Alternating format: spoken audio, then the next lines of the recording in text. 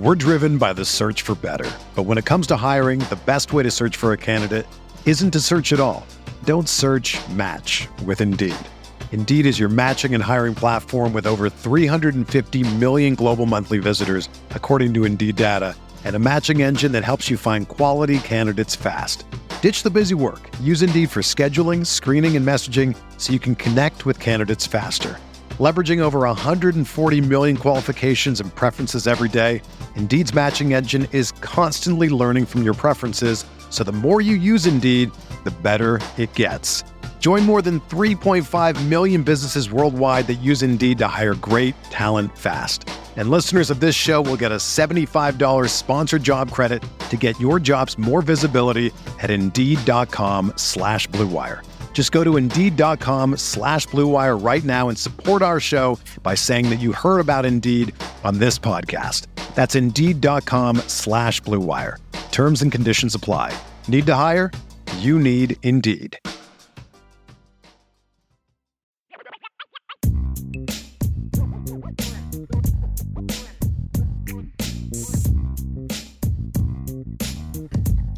Well, how we doing this morning? IB Countdown to Kickoff. We are up and running. It's Vince dancing at the other end. I'm Sean, just kind of popping at this end. I'm a heck of a chair dancer. It's the other stuff that I have a problem with. Yeah, well, yeah. You and me and dancing do not go hand in hand, right? That's correct. Something we have in common. One of the multitudes of things. That's right. Well, welcome once again, coast to coast, wherever you happen to be today. I see Brent has got his Trader Joe's cup of coffee out there in Monterey, California. Once again. Wow, California. That's 7 a.m. Yeah, it is early out there, man. It is early. But and I guess depending on where you are, the view is probably pretty good. If you're up on top of that hill there on Monterey, which I guess most of the town is up on a hill, you've got a pretty good view of something. Fair enough. So, well, we've got Notre Dame and UNLV today. First ever meeting between these two teams. The Irish are 31-6 all time against Mountain West Conference teams. 30 of those games against Air Force. And that's the only Mountain West team that's ever beaten Notre Dame, coincidentally. But, like the more times you play, the greater your odds. Right. But, a lot of opportunities, but still. Yeah. They are 7-0 against the other Mountain West Conference teams they've played. And now this game came about. I can't remember all the comings and goings, BYU moving its game and Cal, getting on the schedule, and UNLV was basically kind of, thrown a bone, for helping accommodate some of this stuff. And this is all stuff that happened a long time ago. So right, of course, that's for anyone wondering how and why Notre Dame is playing UNLV. It had to do with, maneuvering stuff around and trying to set up other stuff and accommodations, and not reparations, but accommodations anyway. So here we are, Notre Dame and UNLV. Yes. And I mean, it is your note, and I don't want to steal your nugget, but it is still a nugget nonetheless. I find it very odd and very funny that Notre Dame played on UNLV's home field, not against UNLV. Right. A couple of weeks ago in Vegas, and now UNLV has to take the trip across the country and play at Notre Dame. That's like, doesn't make a whole lot of sense, obviously, but just one of those quirks, I guess. And I didn't realize that obviously Allegiant Stadium is not that old. I didn't realize they were playing their home games in there until this year, just, going through the notes and all that kind of stuff. It's like, really? And they play on a different turf than the Raiders do, which I think is very interesting as Roll well. out a different turf. It's just, I mean, obviously this is 2022. There's an amazing amount of technology when it comes to these new stadiums and everything. But the fact that UNLV plays on an artificial surface and the Raiders play on a grass surface, and they just slide one in, slide one out. I mean, it's mind-boggling, to be honest with you. And one of the things that I actually wanted to see about one of these brand new stadiums and going out there, but c'est la vie, it is what it is. Right. But I still find that fascinating. It's absolutely fascinating to me. Well, Jesse, with his engineering, he's got a master's in engineering, and the company like there's a lot of subcontractors in a stadium like that. Well, he was talking to one of the companies that works on these stadiums, and he almost was, again, like he was originally going to work for that company, and then COVID, and so they, everything shut down, so they didn't have a spot for him.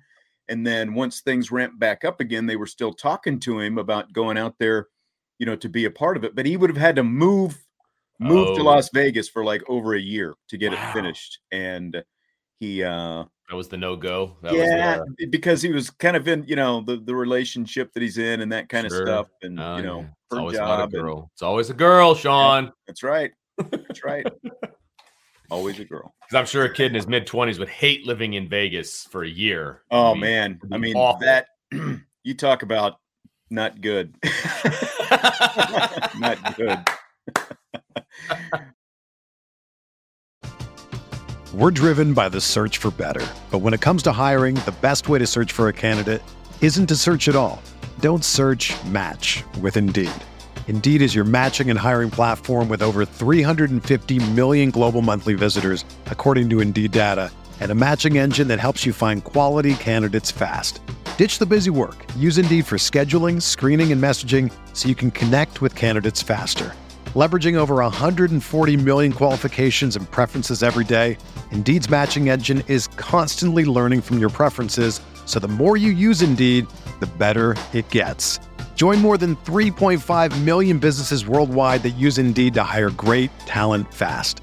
And listeners of this show will get a $75 sponsored job credit to get your jobs more visibility at Indeed.com/Blue Wire. Just go to Indeed.com/Blue Wire right now and support our show by saying that you heard about Indeed on this podcast. That's Indeed.com/Blue Wire. Terms and conditions apply. Need to hire? You need Indeed. When you need mealtime inspiration, it's worth shopping Kroger, where you'll find over 30,000 mouth-watering choices that excite your inner foodie. And no matter what tasty choice you make, you'll enjoy our everyday low prices, plus extra ways to save, like digital coupons worth over $600 each week. You can also save up to $1 off per gallon at the pump with fuel points. More savings and more inspiring flavors make shopping Kroger worth it every time. Kroger, fresh for everyone. Fuel restrictions apply. Another day is here, and you're ready for it. What to wear? Check. Breakfast, lunch, and dinner? Check. Planning for what's next and how to save for it? That's where Bank of America can help. For your financial to-dos, Bank of America has experts ready to help get you closer to your goals. Get started at one of our local financial centers or 24/7 in our mobile banking app. Find a location near you at bankofamerica.com/talktous. What would you like the power to do? Mobile banking requires downloading the app and is only available for select devices. Message and data rates may apply. Bank of America N.A., member FDIC. We got Jay Domer in Florida, Anthony's in Nashville, Brent out there in Monterey. We're listening all over the place. Love it. So Love it. Wherever you happen to be. Glad to have you with us. Welcome in. Well, I guess we got to start with the ugly, right? That's one word for it, I suppose. I've gotten my thesaurus out a few times on how to describe last weekend. That was it was hard to watch, frankly. Yeah. It was hard to watch. It really was. The 16-14, they only scored. That's what still gets me, is the fact that they only scored 14 points. And I mean, it's obviously why everyone is so worked up about the offense, because Stanford's defense is just horrible. And 14 points against that defense is just nuts. And, they were giving up over 200 rushing yards a game. Notre Dame ends up with 34 carries, 150 yards, 4.4 per carry. And I found it, kind of going and looking. Logan Diggs had 9 carries for 57 yards. So he averaged 6.3 a carry. Audric Estime, 8 carries for 57 yards, 7.1 per carry.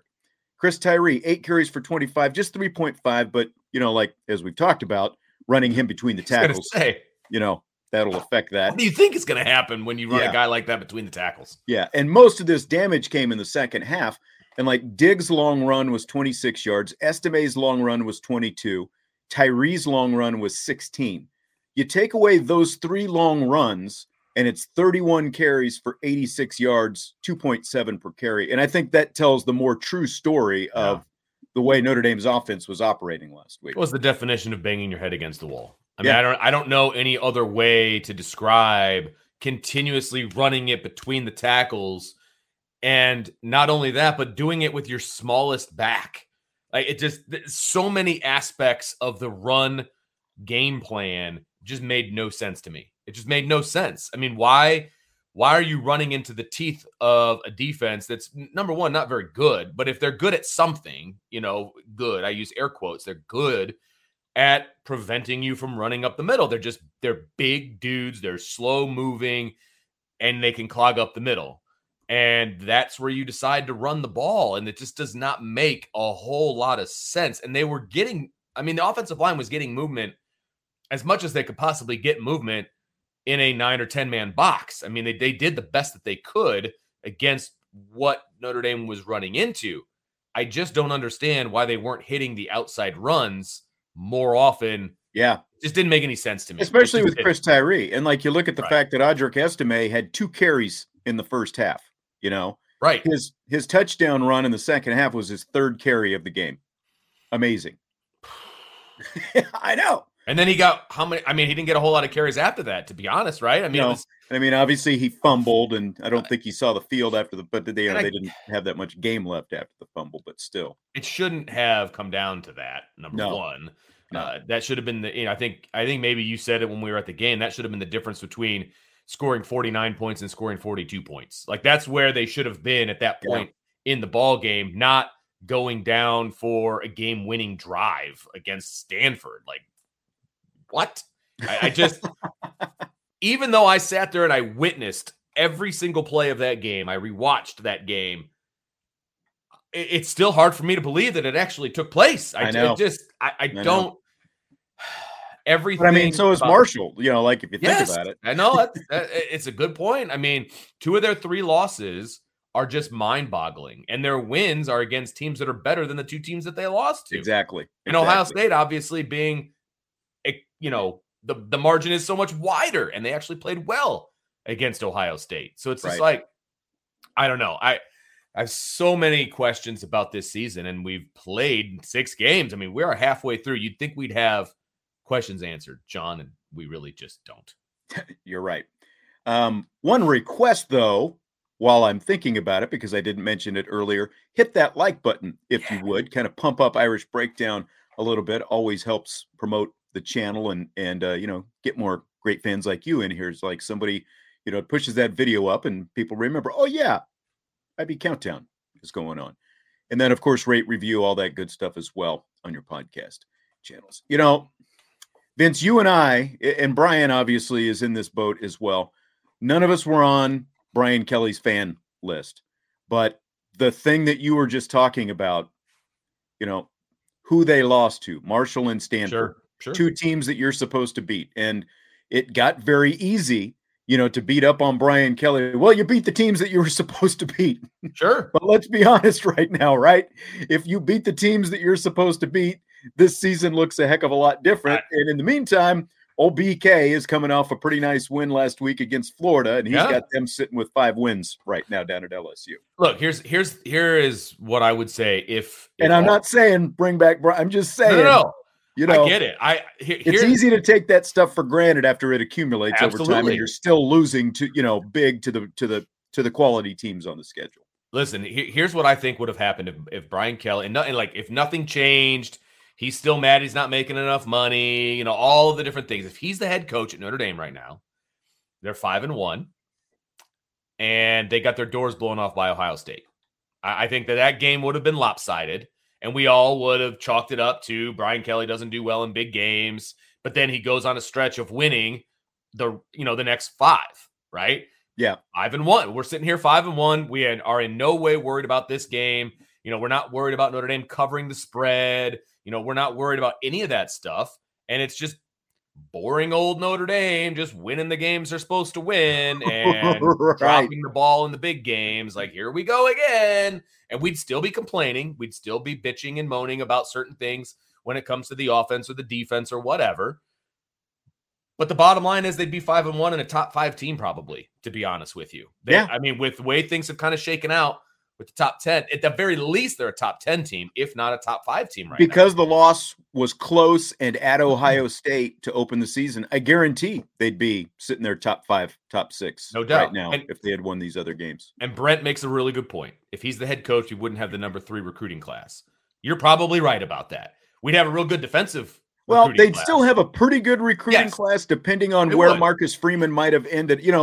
Was Marcus Freeman really going to go somewhere? He was becoming a hot commodity, but I think Marcus Freeman would probably still be here, and he would be spearheading, at least the defensive side of the recruiting anyway. Yes, I agree that the defense would have still been elite when it comes to recruiting because that's where Marcus Freeman will be spending all of his time. I would still have questions. And it is a fair point, though, too, from Brent. Excuse me. I would still have questions about the offense, but if we're all being honest here, I still have questions about the offensive recruiting. There's still no quarterback. Yeah. Yes, they got Jeremiah Love. I like what they did in the backfield. I like a lot of the linemen. They got CJ Carr, though, too. And no doubt. But, yeah, he's just farther down the road, certain things would have been different. But on the field, they're 5-1 and a top 5 team. And we'd still be complaining. So, welcome to Notre Dame. Yeah. And that is, that's the big question. For all the dissatisfaction, are you willing to kind of take the lumps, knowing that there are really good recruiting classes on the way, and you expect the recruiting to continue to get better?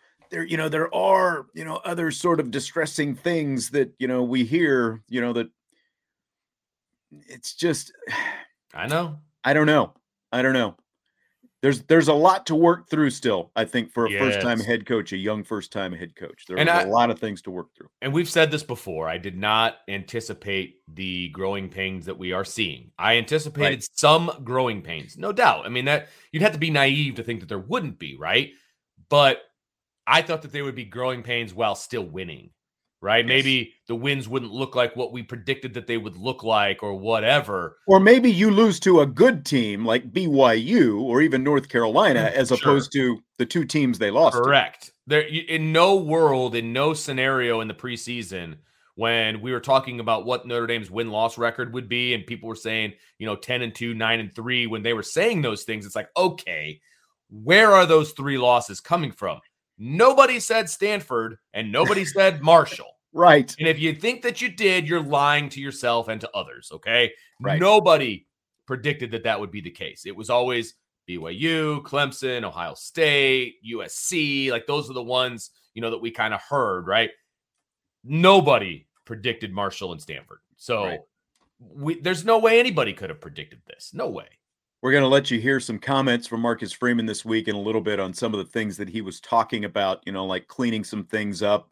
I asked him about fast start, and there was also a question that he had about, just basically simplifying things. We'll hear some of those things. And he was asked earlier this week about being a first-time head coach, some of that. So we'll have some of that coming up here in a minute. Just finish some thoughts with the offense and Drew Pine.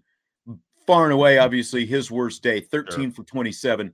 Here's the thing, because last week, we're all flying high and we're like, you keep riding Michael Mayer as long as you can ride me, all this different stuff. And of course, we didn't know that Drew Pine was literally going to force the issue trying to ride Michael Mayer because they were 3 of 12 on 3rd down last week. And, part of that is because they didn't run the ball as effectively as they had run the 2 previous games. But Pine tried to throw to Mayer 6 times on 3rd down. He completed just 2 of those 6 passes, and most of the time he was either double teamed, he was bracketed.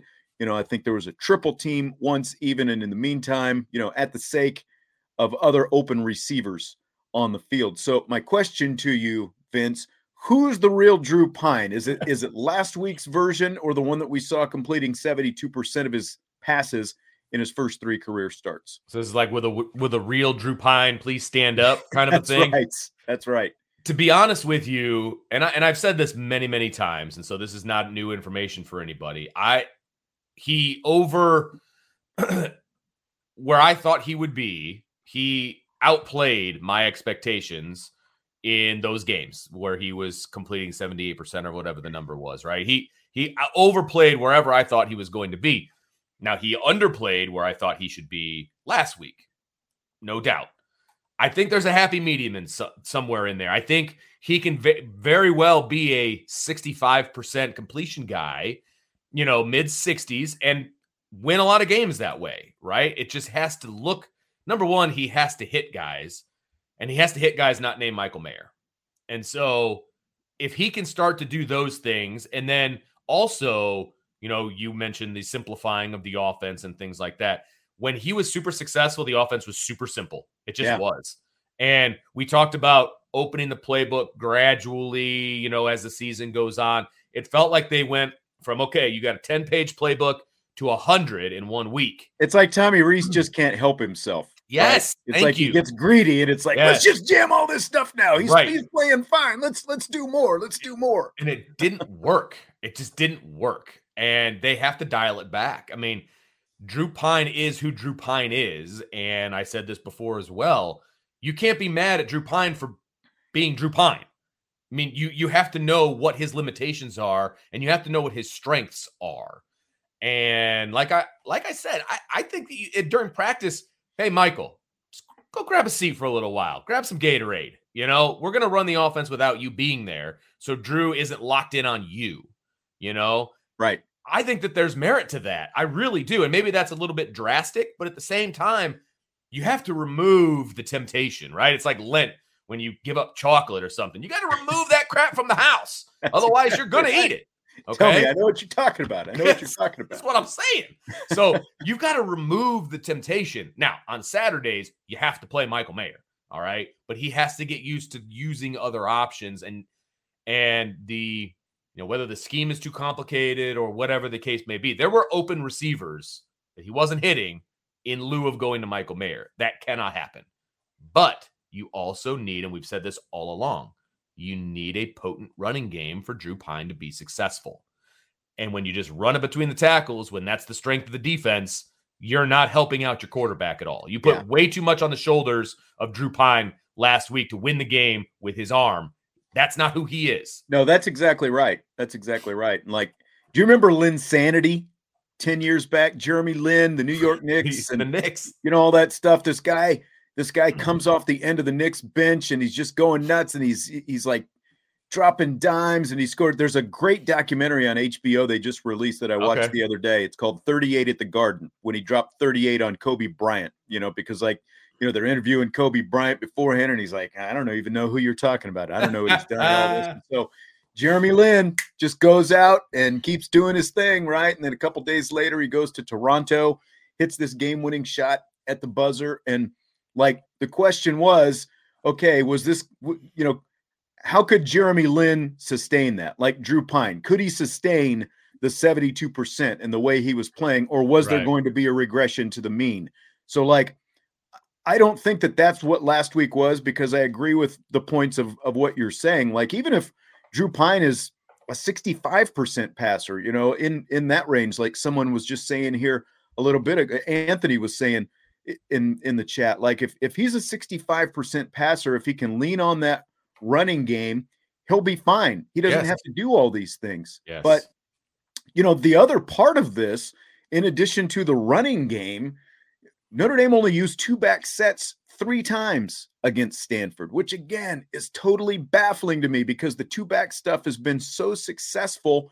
They gained 18 yards, 6 yards per play on those 3 plays when they had 2 backs on the field. For the game, they averaged 4.9 per play. So, now obviously the more you do 2 backs, it's, there's no guarantee, again, the more you do it, kind of like we were talking about with Air Force, but still, they've got to find ways not just to run the football, but the things they are able to do, and with that 2-back set and the way they're able to throw the ball to running backs as well, especially when they've got 2 backs on the field. Because again, when you're kind of up inconsistent with those wide receivers, and you're so locked in on Michael Mayer, having the 2 backs on the field gives Drew Pine more layups that he can hit, and another easy place he can look in that short passing game. And Drew Pine is a rhythm quarterback. Yes. He's a guy that needs to thrive on emotion, and he needs to thrive on rhythm, and he needs to, that's who he is. And anybody that's watched Drew Pine at practice or anybody that's watched him when he's successful, that's who he is. He needs to be in a rhythm, and so that's where I think the scan offense, and as some of our viewers have mentioned, I think that doesn't help Drew Pine any. No. I think that's actually a detriment to who Drew Pine is as a quarterback. That it slows him down. It gets him out of rhythm. It gets him out of a flow. That's not who he is. He's an emotional quarterback who needs to be moving and doing and all of these different things. You can't have that scan offense and be that quarterback. That's just not how it works. And so you need to find a happy medium, or you need to find a way that gets Drew Pine into a rhythm, and he needs those layups. He needs those layups in order to throw it down the field, in order to do some of those things that you need to do in play action and to play off of that running game and all of that. And somebody mentioned how if we know the running game is so important, then so does the defense, and they prepare for it. Yeah, I get that, but you still have a better roster. And that's what football is. Sometimes it's, my guys are better than your guys. My guys are faster than your guys. I'm going to run outside. Go ahead and catch me. Right. Let's see what you can do. They should have been able to do that against. Yes, they absolutely should have been able to do that. That's a scheme and a play calling issue. Right. That's not an execution issue. And I know we're going to get into that in a little bit, but it's like, you have to be able sometimes when you're at the University of Notre Dame and you're playing Marshall or you're playing Stanford, sometimes you just got to play the odds that your guys are better than theirs, and you got to call plays to that regard, right? You don't need to call plays to keep the game close. That's not how it works, man. Yeah. It is baffling to me because at the high school level, obviously, when we call plays, I'm looking at dudes, right? And the first thing I did when I was an offensive coordinator and I was breaking down a defense, I looked for the weakest dude out there. And we ran at that dude, or we threw at that dude, or whatever the case may be. You exploit their weakness. You put your guy against their guy. You find the weakest and the best. Yes. You attack the weakest, and you do your best to stay away from the 100%. best. It's just that simple. Yes. And if it's a defensive end, then you option him. Like if he's the best guy on the field, you option him. You make him wrong. That's how you do it. Well, and it's not that complicated. That's what the Eagles did to Micah Parsons in the first half of the Cowboys game the other night. They had him playing up on the edge, and they basically just read him, and they didn't block him. And like if he rushed, they handed off. If he tried to play back against the run, they threw the ball. And they just basically made him completely useless because of the way they were running their RPO in the first half. And then, so in the second half, the adjustment the Cowboys made, it's like, okay, we're not going to play him on the edge. We're going to play him back and have him do some more coverage things and those kind of things. But it's just a perfect example right there of how you can negate another, the other team's strength on the other side of the field based on what you're trying to do. And I mean, maybe sometimes it's easier said than done, but also I think you can overthink it too much. And it seems like there's some of that involved. With what they're doing. There's a lot of overthinking. There's a lot of I'm the smartest guy in the room from both coordinators. I mean, I know we're just talking offense right now, but it's both guys. I mean, both guys want to be the smartest guy out there, and it is to the detriment of the team. That's not how college football works. Yeah, there's this question that Brent had earlier. Can some of Tommy's problems be attributed to the loss of Lance Taylor and John McNulty? And I mean, McNulty, one, is someone, a little bit of a mentor, I guess, that Reese had, because, from their experience when they were out in LA together for a year or two before Tommy came here. And, so I don't know how much behind the scenes, like part of the question is who's challenging Tommy Reese? You knew that Brian Kelly would challenge Tommy Reese. Who is challenging Tommy right now? Because you've got all these other guys who, just came in. It hasn't even been a year since they got here. So that, and then obviously you've got Marcus Freeman as a defensive-minded head coach. And he was asked this week about his involvement in the offense as a first-time head coach. And here's how he responded to that. And he did go into execution versus play calling at one point as well. Our role as a head coach is to give my opinion, right? And there's times I might say, hey, run the ball. Hey, run the ball. There's not many times I say stop running the ball and throw the ball, but there's times I say run. We did. We tried to run the ball first half. We ran the ball pretty effectively the second half. We're running the ball that second line series and we fumble. So it isn't like I need to speak up and tell you, Coach Reese, you're not doing a good job doing it. No, he's doing an excellent job. you know? And my job is to look and say, okay, Monday through Friday, what aren't we doing? Or what are we wasting our time on doing that isn't giving us a better chance to execute on Saturday? And again, same thing when I'm going on defense. I'm there to every once in a while give my opinion, but I have the utmost confidence in our coordinators. They spend an enormous amount of game planning and studying, and they do a good job. We have to go back and look and say, what aren't we doing? And we're going to, because it's not a call. He should have called this. No, it's not. They have a call sheet and they call the plays or the defensive calls on them. We have to look and say, okay, what are we executing? What aren't we executing? You know, and that's to me the challenge. That my challenge is to make sure that we're calling the things that we're executing, and if we're calling things we're not executing, we got to look and figure out why. All right, Vince. So I don't know if you'd heard that before. I'll let you go ahead and respond first. Well, there are so many things to pick apart in that particular soundbite, and I rolled my eyes and I shook my head when I hear that, you know, Tommy Rees is doing an excellent job. That's really difficult for me to stomach, but I get it as the head coach. You don't want to necessarily throw your coordinators under the bus. I get that, but there's a way to do it to where you're not praising them either. And I think that there's a fine line to that, and maybe he's still learning the nuances of a press conference and all that, and that's fine. I would say the execution versus the preparation and all of that part that he was talking about, he's like, it's the play, you know, the play sheet is there. We're making the calls and all we got to execute. I think that there's an argument to be made defensively that is the case, because how many missed tackles did Notre Dame have against Stanford, and how, you know, that's been an issue all season, right? So I think that is an execution problem. I don't think guys are out of place. So I don't think it's a play calling. I don't think it's a game plan problem on defense. I think it is a bit of an execution problem when it comes to tackling and things of that nature. So on that side of the ball, I agree. Offensively, that's a different conversation versus execution and versus game plan and play calls and all of that. It's a combination of all of that. Yeah. Not just one or the other. And but to me, sometimes the personnel groupings and the play call, you know, like if you look at the Stanford game specifically last week, yeah, you can, you know, if you go back and you boil it down, you can say, well, execution. And obviously there were a handful of passes that Drew Pine has to hit. That's all execution. Absolutely. But at the same time, there are, you know, like running Chris Tyree between the tackles. Now, you can say that's execution, but you can also say it's execution because of the play call that the coach put them in. Right. You know, like he set them up for failure. Correct. Basically. Absolutely. And we can go through the entire game and come up with all the ways that Notre Dame didn't execute. Yeah. I mean, we can. There's no doubt. And Drew Pine's probably the top of the list.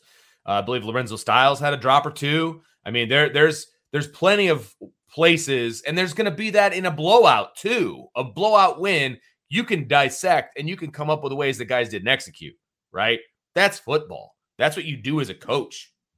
That's part of the game. But again, and I'll go back to the offensive line that we talked about earlier, those guys executed just fine 95% of the time. The problem was it was 5 versus 9. And when that's the case, you're not going to do well. And this is, I'm a broken record, I know, but it's why the 12 and 13 personnel drives me so nuts, especially again with that specific opponent, because all you're doing, as I've said time and time again, when you do that, the way they're running things, they bring in the extra tight end, and they've got basically this heavy formation. They've got 8 or 9 in the box. Like, look at the 4th and 2 as an example. They started off with 10 guys in the box on that formation, with Jaden Thomas split out to the right. Then they motion him across the backfield. So now you've got all 11 in the box.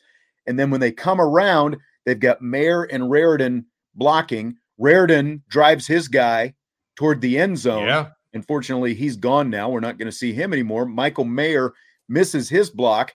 Basically, you had Raridan trying to block 4 guys on that play. Yeah. Because of, the way the play is designed, who you've got running it, and the whole thing. All they're doing is working the numbers. They're manipulating the numbers against themselves most of the time. Right. when they do that. They're not trying, they're not going 12 and then sealing the edge and then trying to kick something off the outside. They're going 12 and they're trying to run between the tackles where they've got 8, 9, 10 guys standing there waiting to tackle the guy. Or you're trying to outrun with one of your slowest receivers, 4 guys on the edge. And that's just, it's not going to happen. I mean, and Mayer got blown up and that didn't help. I mean, that put a roadblock to the path that Jaden Thomas wanted to take. He wanted to go outside with that, and he couldn't because Mayer got blown back into the backfield. There were a lot of problems with that. The execution, yes, it was not executed properly. But that's just one play. I'm just using that as the example. Absolutely. But again, like too many times when they're running 12 and 13 personnel, they're obviously not running jet sweeps, and doing it that way. But they're still they're running plays against the numbers in the box. And I actually have no problem with jet sweeps and end arounds and things like that when you're in the middle of the field, because you do have a speed advantage over the Stanford defense. You do. If the right guy is running the ball. The right guy's running the ball, and you don't start out in 12 personnel. Yes. 13. That was 13. If you don't start out in 13 personnel, there are ways to do that. We wanted them to get outside. That's the only time they ran an end around. The only time. What are we doing?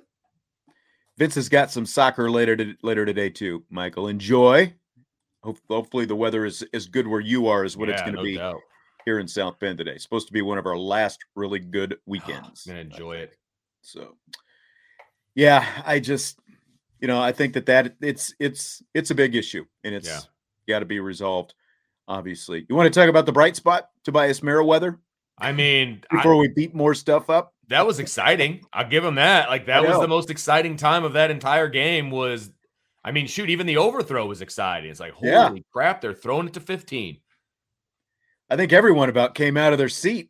It's like, was that 15? They threw him the ball. I know. We're like, oh, what's happening? Just a little bit overthrown, just a little bit more air by Pine, but the touchdown catch was beautiful. I let you've got multiple double moves on a post pattern. He turns the safety in a 360, and by the time he's coming out of that 360, Tobias is just running right past him. So we saw how they've got to find a way to get him in, and he came out during the week and talked, and Tommy Rees talked about him during the week.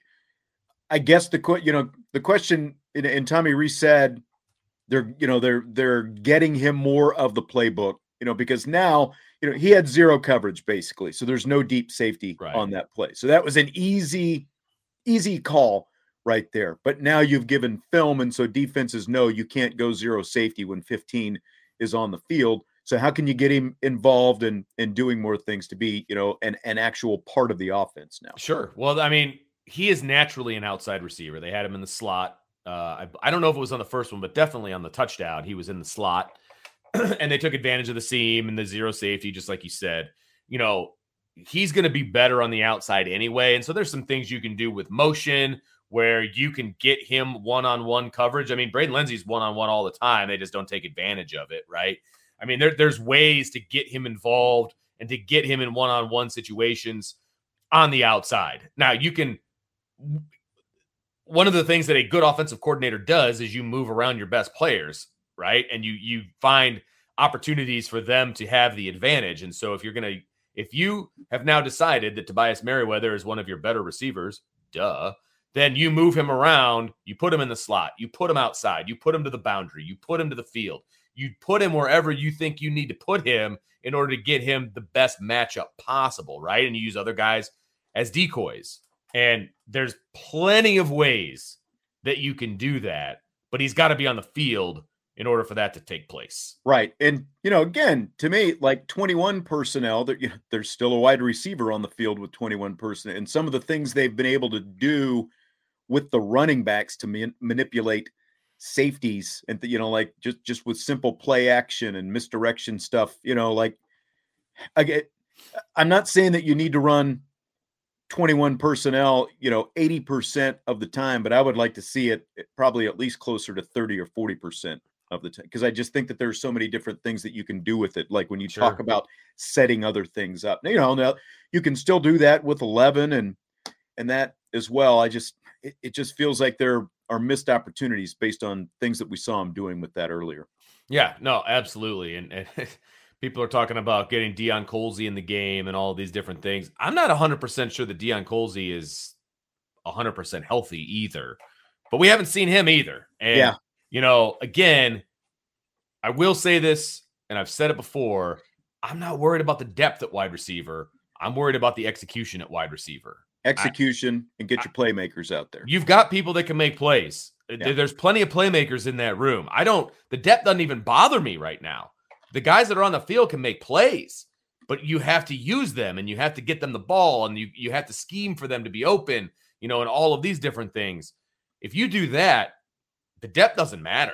The depth doesn't matter at all to me. It really does. You can only have so many on the field at once anyway. And with the affinity for the tight ends, that's even less. So the depth doesn't bother me, but you've got to get these guys involved. You've got talent there. You've got talent. I concur. Big issue is 6 points in the first quarter this season. They go 3-and-out to start last week's game. They punted their first 2 possessions. How can they get off to a faster start, Vince? Well, and again, I know it's written in your notes, and so I don't want to steal your thunder, but it's you can take it. Tempo? Yeah. Are we in agreement? Just go tempo? 100%. And that's what I would have said, regardless of the fact that you wrote it right there. Their first touchdown drive was I think their first tempo drive of the game. And this is something Jesse pointed out with the spreadsheet that he had earlier in the week. And I mean, there's a lot of awesome stuff. He had all the personnel packages and all that stuff. So a lot of my, research goes back to, hey, thanks, son, for doing my research for me this week. But they go tempo, 6 plays, 75 yards, boom. Audric Estime's 10-yard touchdown drive caps it off.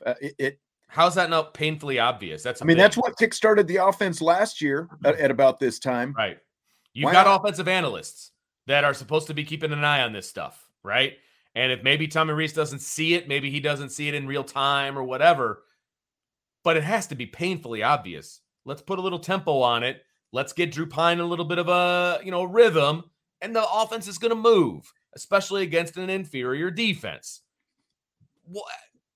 Again, what is the disconnect? Why do you have to be the smartest guy in the room? Let's minimize the call sheet and let's go. That's what you need to do, especially in the first quarter. You want to just do it? Get it out of the way for Milton? Caveman voice for Tommy Rees play calling last week? The Coach Freeman, I don't know what to run here. Throw it deep to number 15. Maybe we can score. How about that? All your fans were waiting for it. I think it's just one fan, but that's okay. Yeah. Rob just chimed in. What's your most important improvement you're looking for today? Far and away, it's got to be the offense. They've got to find some offensive consistency. And the stuff that we're talking about, I'd like to see them come out in tempo, see if they can get going. And I'd also like to see them not have some kind of false start penalty on the first drive. That would be, because let alone, obviously the first play of the game last week by your most experienced offensive line. And that's what I don't get. It just seems like there's a focus issue, especially with the offensive line for some of it. Because again, like all of those false starts, I don't know if they've false started like that on the road. All these false starts are in the home games. I know. They play so much worse at home than they do on the road. And it can't be just as simple as there's more distractions at home, because they go and they stay out of town and they do all these different things. And you would think being at home would be a good thing. And they're just not a good football team at home. I think I'm just going to stay home and start watching games on TV, and I'll just pretend like it's an away game. And maybe that'll help them out. I don't know, but it's just, you're going to have to pay for your Peacock subscription today. I got it, buddy. It's free with Xfinity. Nice. So I'm good. So some of the cable providers give you Peacock for free, huh? Well, I have Xfinity Internet, and that's part of the package is you get Peacock Premium for free. So I have never had the issue over the past couple of years that other people have had. This is going to get me sidetracked, but it's okay. Here's what frustrates, because like we have Peacock, but we have like the basic. We're not paying for Peacock. There's nothing on Peacock that has caught my attention, and obviously I go to the games, so like I don't need it for this. But what annoys me is like I went into the Peacock app last week just to kind of check it out, see what's there and everything. Sure. Like if I want to watch an old Notre Dame game, like one from earlier this season, you still have to pay for the premium subscription to watch a game that's already been played. Mm-hmm. So like if I want to rewatch the game tomorrow or Monday or whatever, I've got to pay the $5 to watch a game that's already been played.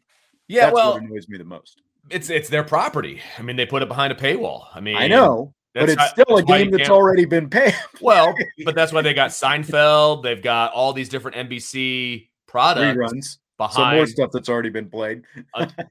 How's that any different than any other thing, though? I mean, we're watching Netflix and we're watching everything else. Those are all old movies. Those are all. But live sports is live sports, right? Most people aren't going to go back and watch a game after the fact. Most of the people, I agree, who go back and watch the game after the fact are media people like us, who make up a very small percentage of the people watching. That's fair. That's fair. But what about ESPN Plus?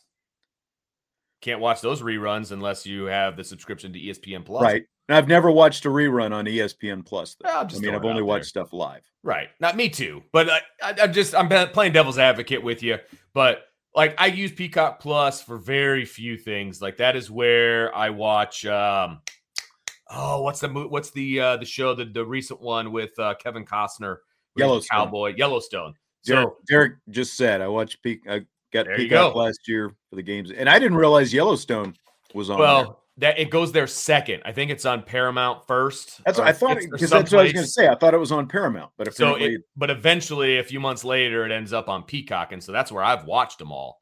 So obviously not when they first come out, but it is what it is. That's the direction we're all going, and I guess I'm less bothered by it because I automatically have it anyway. So it doesn't, it's all about how it affects me, Sean. Let's be honest. Trucker Joe makes a good point as well. If the game was broadcast on NBC, free broadcast, it should not be on premium on the app, because that's like, again, they're like, with the exception of this game, all the other Notre Dame home games have been simulcast, NBC and Peacock. Can you watch the reruns on NBC Sports? That I don't know, but I mean, I've got a DVR. I record every game, so I don't have to worry about that. I've just got my DVR, and I do not have a DVR, so right. But and a lot of people don't, and that's why I'm saying it's like I've watched all of the home Notre Dame games, the reruns. When I watch it upon further review, I've watched it through Peacock. So, which is really annoying. But it's nice that you've got and it's also like you're forward and like, can you fast forward and stuff like regular on the Peacock? Yes. You still have to watch. Do you have to watch any ads, or can you forward through the ads? There are no ads on Peacock. Okay. On the replay. I guess it's premium, so there wouldn't be. Right. There are no ads. Sense. And I will say it is much easier to find the home games for me than it is the away games, because the only way I can watch away games on a replay is if somebody bootlegged it onto YouTube. Yeah. So Brent says yes, NBC Bay Area reruns. So I'm assuming some of the others do as well. I don't know. And, locally, one of the stations I know airs the games the next day and all that kind of stuff. But they also edit some of the stuff out. They shorten it down and all that kind of stuff. Due to time constraints. Yeah. Yeah. We now move forward. All right. Well, let's finish some thoughts on the offense, because Marcus Freeman this week said that Tommy Rees and the offense have done some things to try to simplify things. So here's what Marcus Freeman said about that, the simplification of the offense.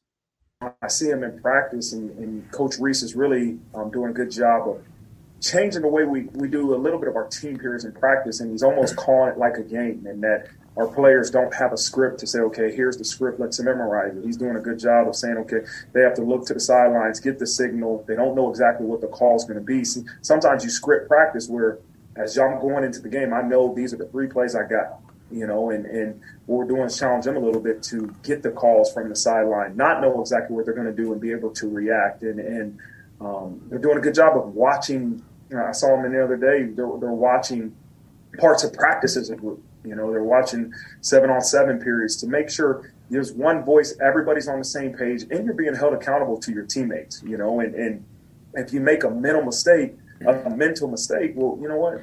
You're going to have some older guys that aren't making mental mistakes want to know why. why? Like, you're held accountable not only to your coaches but to your teammates. And so it's been good to see the enhancement, I think, as an offensive staff, and in terms of not just saying, hey, continue to trust the process. We'll be better. We're going to be better. We're going to execute better. But let's find ways to enhance our process. Let's find ways to fix it. And I mean, it's a good sign, that they're taking a look at some different things. One question I have is, like if they're, rather than giving the team a script and what play is coming, and you're practicing signs, relaying that stuff on the field. I would have thought that they would have been doing that earlier this season, like practicing that kind of stuff, before it becomes an issue. Yeah, this soundbite felt to me like it should have been in August as opposed to Right. October. I agree with that wholeheartedly. They should be able to look over to the sideline, get the play, and move. I mean, that's what you should be able to do. And that's the only thing that worried me is he wasn't real specific about what they were doing looking over at the sideline. Is that more scan offense, or is that, they're moving quickly and running kind of a tempo offense? That part worries me a little bit because I hate the scan, especially for this particular team and this particular quarterback. I hope they don't do that, but I'm sure that they will. And again, I'm glad that they're doing that, but all of the things he said should have been happening already. Why does it take 6 games for these to be held accountable and to watch practice film and to do all of these different things? All of that should have been happening. All of it. I agree. Trucker Joe, do either of you think Reese doesn't want to simplify the offense because he's auditioning for the NFL? I think that there's part of that. I think that's part of it. I don't think that's I don't think he's just sitting there like, man, I hope that Coach McVay is watching this game because this is one heck of a game plan I've got going. Like, I don't think that's the forefront of his mind. Yeah. But I think that's the end. Like, I think that's part of it. But that's, I think, also just who he is. Yeah. Yeah. And that's, again, that's stuff that we'll never know. I do think that it's at least a good sign that they're talking about simplifying things and they're working on things, because it obviously needs to be fixed, but it kind of, just like what we were saying, how do you get to the point that you're at without addressing these things? Because like you said, they seem like these seem like training camp issues, not 6 games into the season issues. Right. And you just had a bye a couple of weeks ago as well, where this kind of stuff could have been worked on, all these different things. Yep. Completely agree with everything that you just said as well. That's it's almost too late in the season to be making drastic changes. Right. You shouldn't have to take this long. Right. And again, the growing pains that they are going through, it would have been acceptable. Fans wouldn't have liked it, but you got a first-year head coach. If they had come into this and they had lost to Ohio State, sure, maybe lost to one of North Carolina or BYU, you still wouldn't have been happy about that. But then you lose to Clemson, you lose to USC, you lose 3 or 4 games to those teams. Okay. Explainable. You're not going to be completely happy, but you're absolutely right. Explainable. But to lose the 2 games they have lost outside of Ohio State, Marshall and Stanford, 2 would have turned out to be really bad teams, a Stanford team that had lost 11 consecutive games to Power 5 opponents and a Marshall team that is 500 right now. They have done nothing to prove that they deserve to beat Notre Dame. So you've lost to 2 bad teams. Mm-hmm. That to me is not growing pains. There's more red flags than growing pains. There are a lot of things they've really got to get figured out. And it goes back to some of the stuff he's talking about. And just like, again, first-time head coach figuring things out. There's a lot more to figure out right now than we thought that there was going to be. Absolutely. And again, I said at the beginning of the show, I expected some growing pains as a first-year head coach. Why would you not? You're naive to think if they don't. But I thought that they would be figuring it out by winning these games, though. Like, there would be things to nitpick. There would be things for us to talk about. Absolutely. But they'd be doing it with a 5-1 record. I mean, that's what I anticipated being the case, especially after what I saw in week 1. What I saw against Ohio State. It's like, okay, you know what? This team's, they're going to figure it out. Yeah. They competed with one of the best offenses in the country, et cetera, et cetera, et cetera. I mean, just go back and listen to the post-game show or any show we had after that. It's like, okay, this team's going to be okay as long as they just keep taking steps forward. And that wasn't the case. That there's bigger issues than just first-time head coach growing pains. Yeah. It's deeper than that. Yeah. Anthony Solomon, the old standby, keep it simple, stupid kiss. I mean, I'm a teacher. I know that phrase. And what's crazy is watching, we haven't talked much about the defense, but look, the defense held Stanford to 16 points. You hold any team to 16 points, right? You should win. That's just the bottom line. Maybe unless it's Ohio State, that's a little bit, but even if you hold Ohio State to 16 points, you've got to think that you've got a chance to win. And they were holding Ohio State down. But what's crazy about watching the defense, there are issues. There are missed tackles, missed assignments, different things going on. But from a points standpoint, which is the most important metric, but also a yardage standpoint, they're like top 20 and top 40 in both of those categories in the nation right now. So it has not looked great from start to finish. Right. But in two of the more important statistical categories they are for a defense, they're actually really good. That's what's weird, is because just like watching them, I wouldn't think that. I don't know about you. And I agree with you completely. There's plenty to nitpick with the defense. Obviously, the offense is going to take the brunt of the criticism for obvious reasons. But my prediction for the Stanford game was like 31-17. I thought Stanford would score 17 points. They scored 16, and Notre Dame lost. That's the problem. I mean, if you look at their scoring drives that Stanford had, and what did we all say the strength of Stanford going in? It was the passing game. It was Tanner McKee. He's the best player they got, right? He's an NFL quarterback standing back there, picking guys apart. Touchdown drive, first drive of the game. Okay, you make some adjustments. You move forward. Then they had 3 field goals. A touchdown and 3 field goals should not get you beat at home. Right. Period. And I don't care what team you're playing. A touchdown and 3 field goals should not get you beat. And so, yes, are there things to nitpick with the defense? Absolutely. Tackling has been atrocious for the most part. But they gave up 16 points. They only let them into the end zone 1 time. You give up 3 field goals? That's good enough. That's good enough to win a lot of football games. Mm-hmm. And so Brent Smith says, do you believe Marcus Freeman should take over the defense? That's not your problem right now. Yeah. Like if we're gonna list the problems that Notre Dame has, the defense is far down the list. Far down the list to me. No, I could not agree more. I don't think they need to. I don't think Marcus Freeman needs to take over the defense. Again, there are things that need to be cleaned up, but they have held every team well below its scoring average this season. Even, like Stanford was averaging like 29 points a game. Now they were giving up 32. Exactly. And again, that's the issue. A defense that was giving up 32 points per game and 207 rushing yards per game held Notre Dame to 14 points and 150 rushing yards. That's the biggest issue in last Absolutely. week's game. Absolutely. There's about 10 different offensive issues that we could talk about before I'm getting to the defense. Yeah. Yeah, exactly. Defense isn't the problem. They're not playing perfect. They're not playing at an elite level like I was hoping that they would. They're not doing that. And I'm not giving them a pass. But that's not why Notre Dame's losing games. Right. It's not. To me, the offense is like the first 4 points that I would look at. Absolutely. Yeah, and I was being hyperbolic by saying 10, but your point is well taken. I mean, there's so many issues offensively that, again, if the defense was playing exactly like this, they should still be 5-1. Yeah. The headlines remind us daily the world is a dangerous place. The elites in charge say everything's fine. Stop noticing. But you know better. And your gut knows that time is short to prepare for a world that is 4 missed meals away from chaos. My Patriot Supply has helped over 3 million families become more self-reliant and is the company Americans trust to prepare. Go to MyPatriotSupply.com and secure their best-selling 3-month emergency food kits. Each contain delicious breakfasts, lunches, and dinners, averaging over 2,000 calories per day. Secure at least 1 food kit for each family member.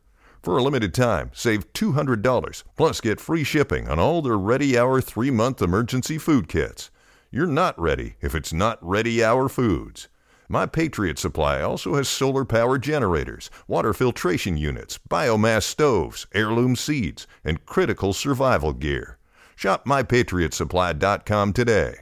MyPatriotSupply.com. All right, a few notes before we get to UNLV here. Of course, Eli Raridan's going to be out for the rest of the season with the knee injury. Just tough. brutal.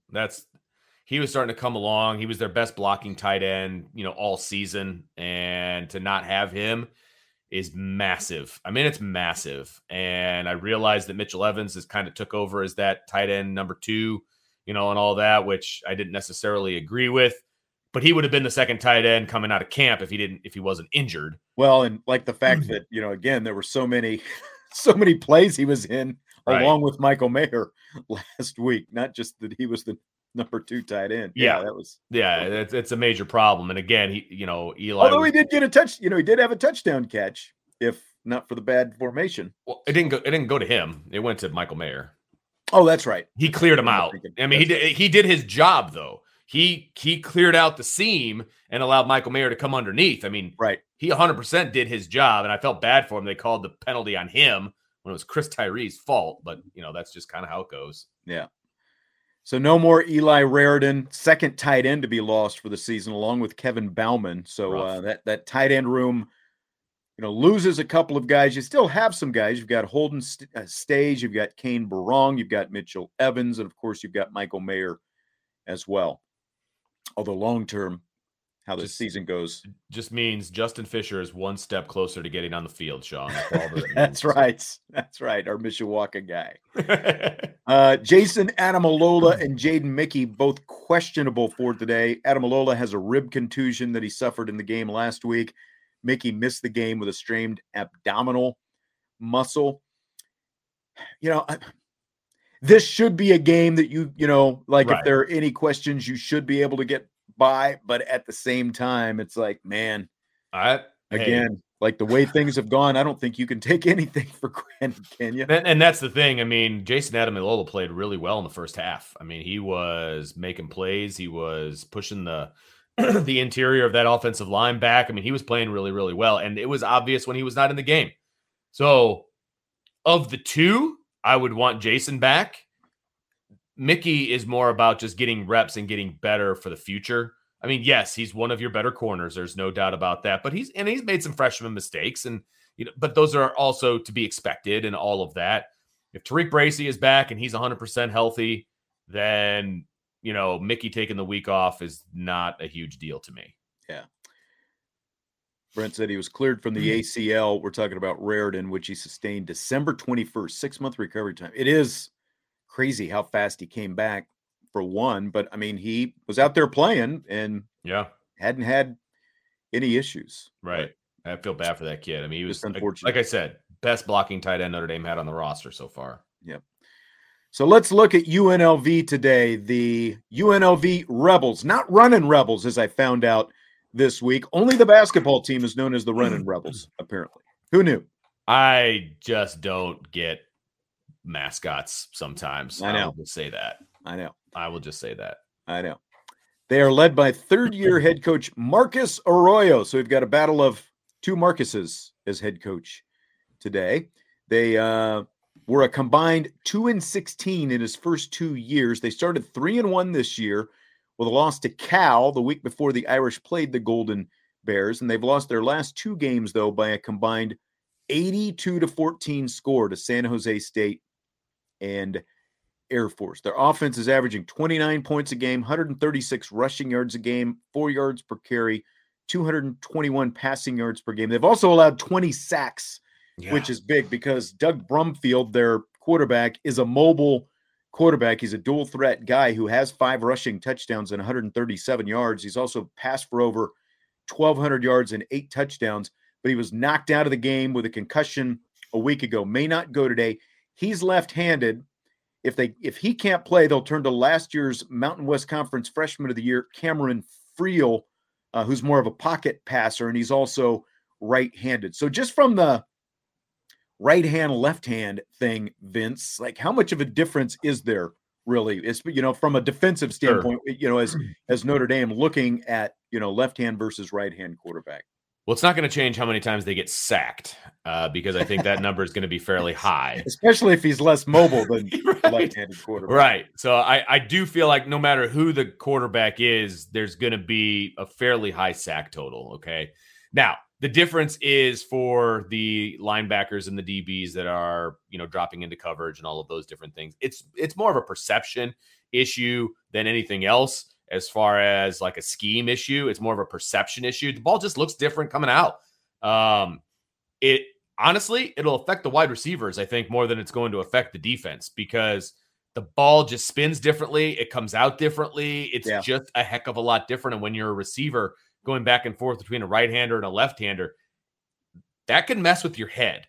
Defensively, it's not like Notre Dame's ball hawking right now as far as bringing down interceptions. So I don't think it's going to affect them very much. I think it's going to affect the UNLV receivers more than anything else.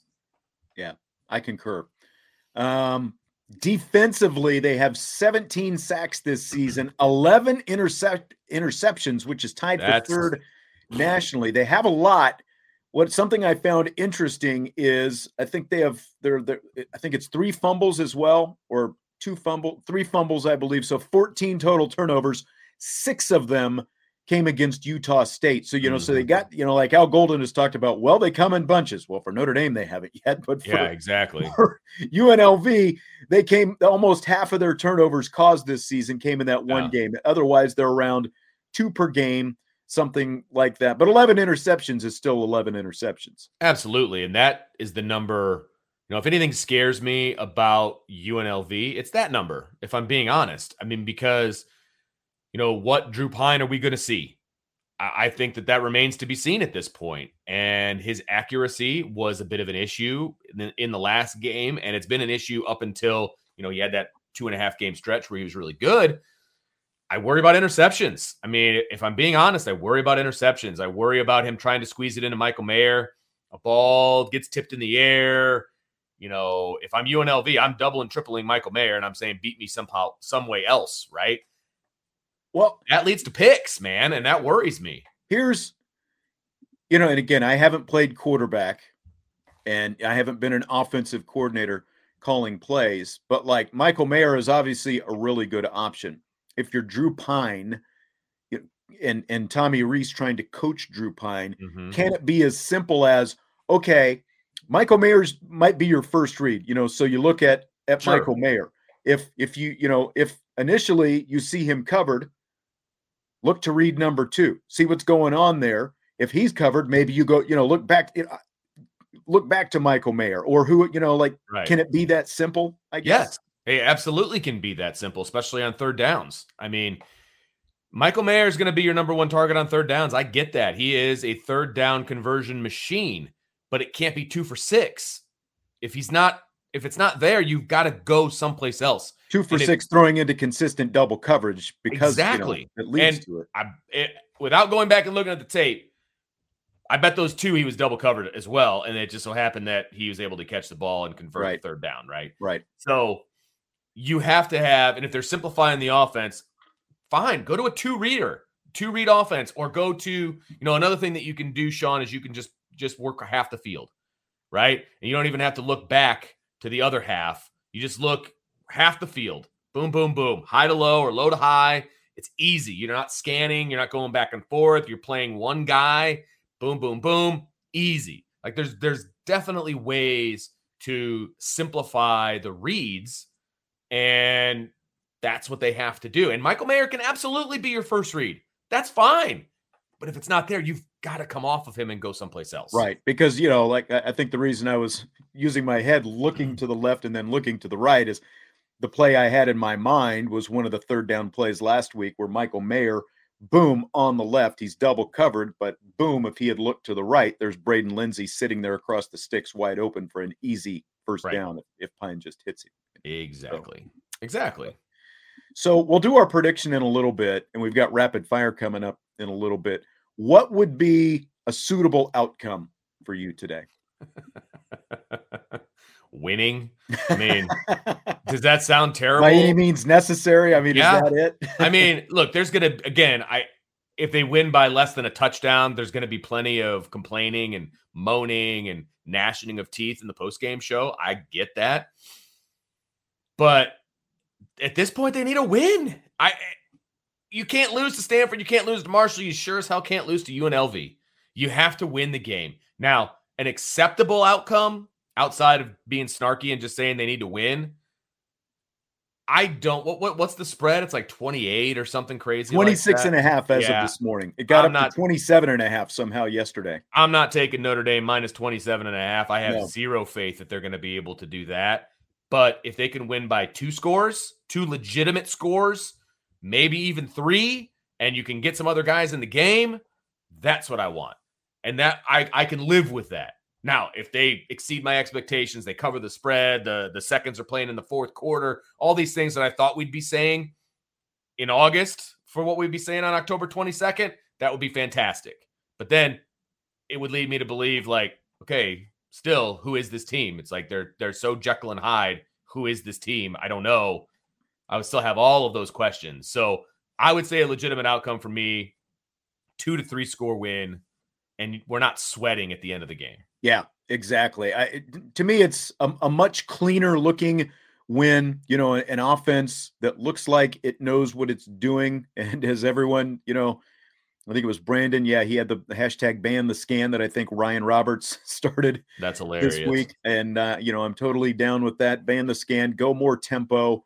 But I also expect Notre Dame's defense. This is a UNLV team that could be playing with its number 2 quarterback. Even though the number 2 quarterback was the Mountain West Conference Freshman of the Year last year, he threw 6 touchdowns and like 10 interceptions last season. So that's the Mountain West Freshman of the Year. That's pretty amazing. I expect Notre Dame to hold UNLV to somewhere roughly around half their points, just like they did to Stanford last week. And Notre Dame should win this game by a couple scores and just, not look like an unprepared team, which at times they look, basically in all their home games, they've looked like so far this season. They have looked very unprepared, and that's pretty much the main issue. It's looking unprepared. It's looking like they used the same game plan 3 games in a row, and that's what the head coach said they did, and that's mind-boggling to me. It's just they need to look like a put-together team. They need to look like the better team. They need to look like the team that is paying UNLV a boatload of money to come out here and get their butts whooped. That's why they do that. And it needs to look like that. And if it doesn't, we're still going to have a massive amount of questions.